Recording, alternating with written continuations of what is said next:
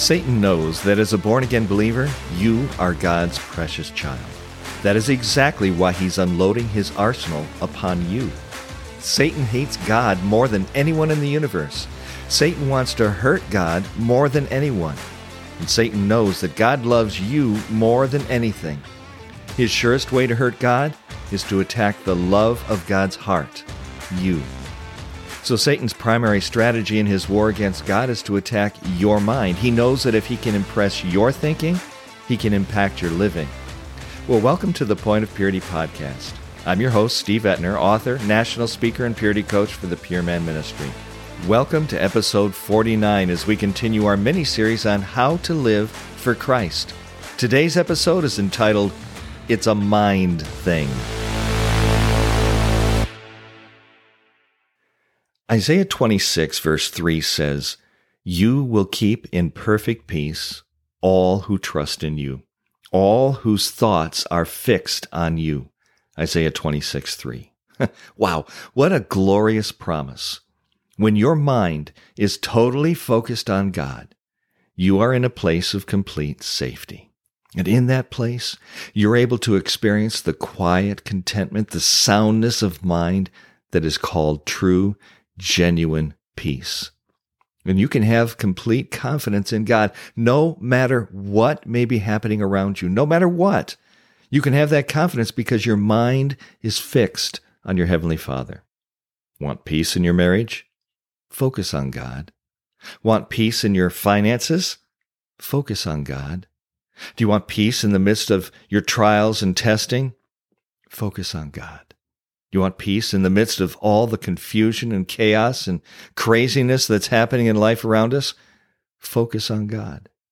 You see, when your mind is steadfast, when it is leaning entirely upon God for everything you need, God promises He will keep you in the place of peace. And not just any peace, perfect peace. Now, does that mean you won't have any conflict, any trouble, any trials, any testings coming down the path? No. Paul describes this peace as a peace of God which surpasses all understanding. It's a peace that will guard your hearts and your minds in Christ Jesus, Philippians 4:7. No matter what may be happening around you, no matter the situation, the conflict, the trial, the test, no matter what, when your mind is fixed on the Father, His peace will guard your heart. It will protect your mind. You won't be sucked under by the powerful pull of the enemy anymore. When you fully trust in the Lord, when your utmost confidence is placed in the Savior of your soul, then you will be like a tree planted by the water that sends out its roots by the stream. It does not fear when heat comes. Its leaves are always green. It has no worries in a year of drought. It never fails to bear fruit. Jeremiah 17:7 and 8. Did you catch what I just read? You see, the trials of temptation will come. You will experience the heat of drought. But when your trust and your confidence, even then, especially then, is firmly placed on God, then even in the midst of the temptation, even in the midst of the trial and the test, you will still be bearing fruit. Criminologists have learned that whatever their specialty, burglary, theft, arson, etc., professional criminals have what's called an MO. Stands for modus operandi. It's Latin for operating method. Now, each criminal has a particular way of operating, and they'll tend to adhere to that way whenever they're perpetrating a crime. That's called their MO. Do you notice that Satan also has an MO? Paul says of Satan in 2 Corinthians chapter 2, verse 11, "We are not unaware of his schemes." In other words, we already know what his operating method is. That means you don't have to go into the battle against your spiritual foe ignorant of the tactics he's going to throw at you. I want you to consider this. Here's one of his major MOs. Satan attacks your mind with his lies to turn you against God's will. Don't lose sight of the fact that God's will is revealed in God's word. 2 Timothy 2:15 calls it the word of truth. Now, don't miss the significance of that statement. God's word is true. It is the truth the whole truth, and nothing but the truth. Absolute truth, absolutely. James warns us that when you choose to listen to God's word and do nothing about it, you're being deceived. Let me repeat that. When you choose to listen to the word of God, you read it, you open it, you study it, you're hearing it preached, but you don't apply it to your life, you don't do anything about it, you're being deceived. That is exactly what Satan wants. He wants you to be deceived. He is, in fact, the master at deception. Jesus said that Satan does not hold to the truth. There is no truth in him. When he lies, he speaks his native language, for he is a liar, and he is the father of lies. John 8:43 and 44. Revelation 12, verse 9 tells us that Satan is that ancient serpent who leads the whole world astray.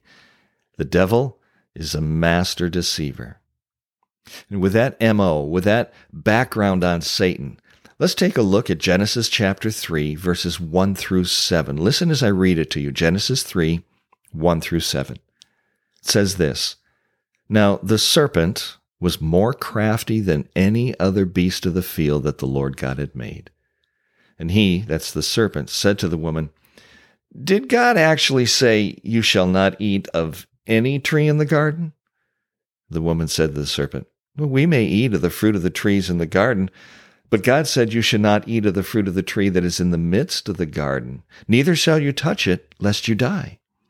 But the serpent said to the woman, 'You will not surely die.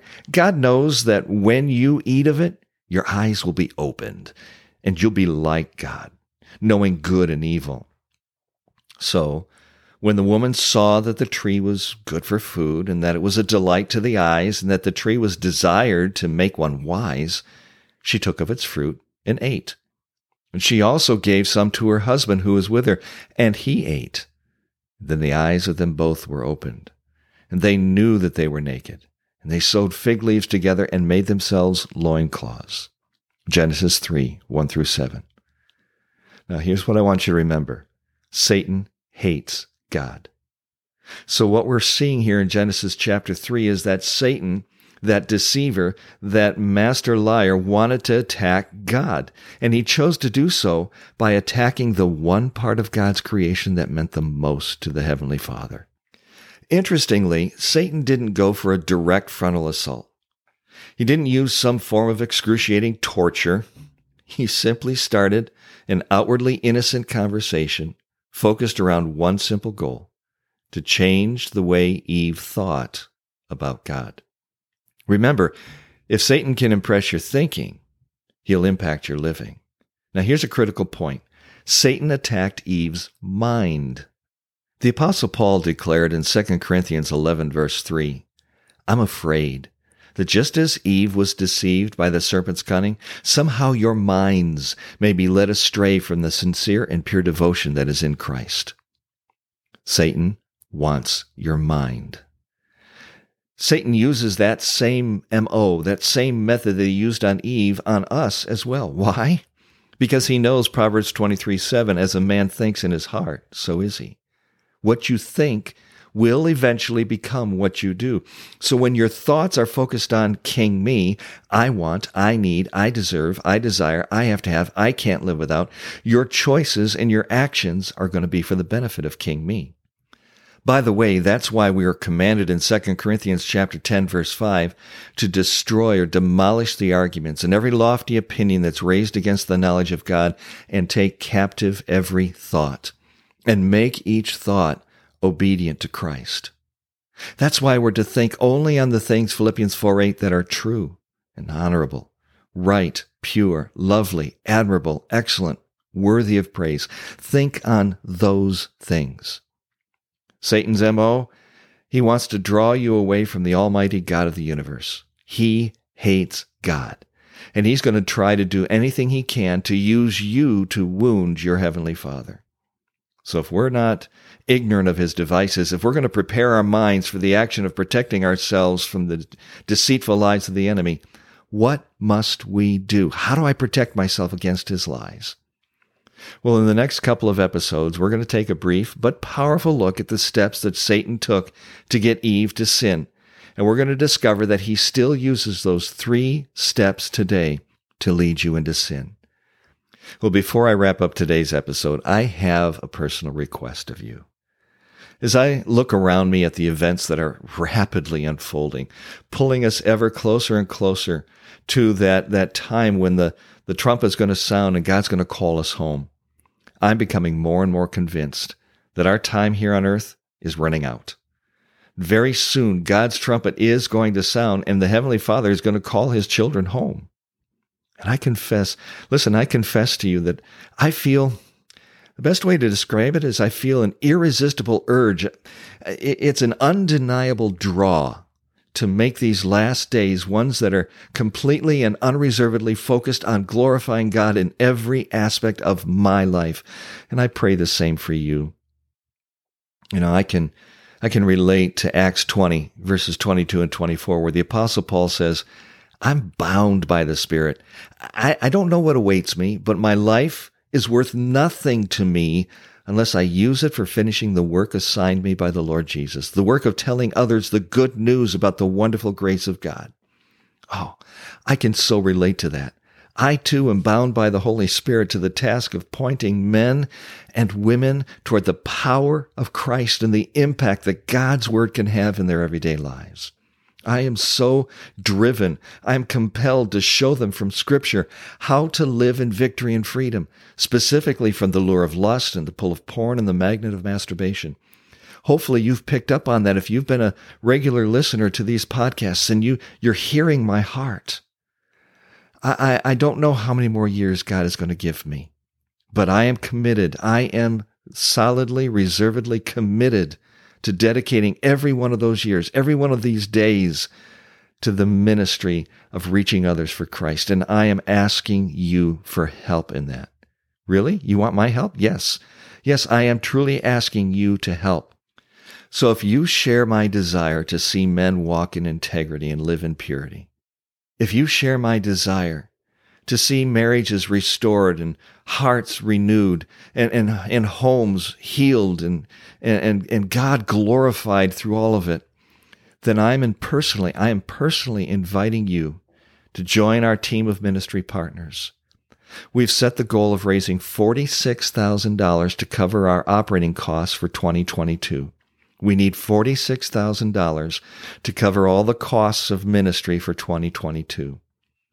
Through your financial gift, the Pure Man Ministry is able to pour into the hearts of both men and women, literally across the globe, investing in their lives and their marriages and their homes and even their churches, training them from God's Word how they can live free from an addiction to porn and lust and masturbation, all to the glory of God. And your support makes this possible. And I mean your support in any dollar amount. I just recently received a donation to our ministry for $5. You realize that is valuable to the person that donated it. That was a precious sacrifice on their part, on their behalf. And I'm excited to say that that donation came from Nigeria. It came from across the globe. People are needing to hear this. People are hungry for the truth and the promise that God gives. And without compromise, the Pure Man Ministry is dedicated to showing men and women how to have a continuous relationship with Jesus that is real, that is personal. And so to that end, I'm asking you for your financial assistance to partner with us in providing hope and helping men and women win their personal battles for purity. Would you help us raise the goal of $46,000 before the end of this year? Your gifts to this ministry are deeply appreciated, and I know this matters and this counts. They're tax deductible. So if God is moving in your heart to become a financial partner with us, you can visit our website at thepuritycoach.com. That's thepuritycoach.com. And in the upper right corner of the webpage, click on the donate button and you can give your tax-deductible donation today. Would you please help us reach our goal so that we can reach the world with the message of hope and healing and restoration? And I thank you for your gift. And if you've not yet subscribed to this podcast, wow, let me encourage you to do so today so that you won't miss any of our upcoming episodes. And if you've not gone all the way back to episode 1 and listened your way through, I encourage you to do that. There's some great truths, some great teachings, some great principles that you don't want to miss. So until next time, this is author, speaker, and purity coach Steve Etner reminding you that if you're going to glorify God in your everyday living, He must first be glorified in your every moment thinking.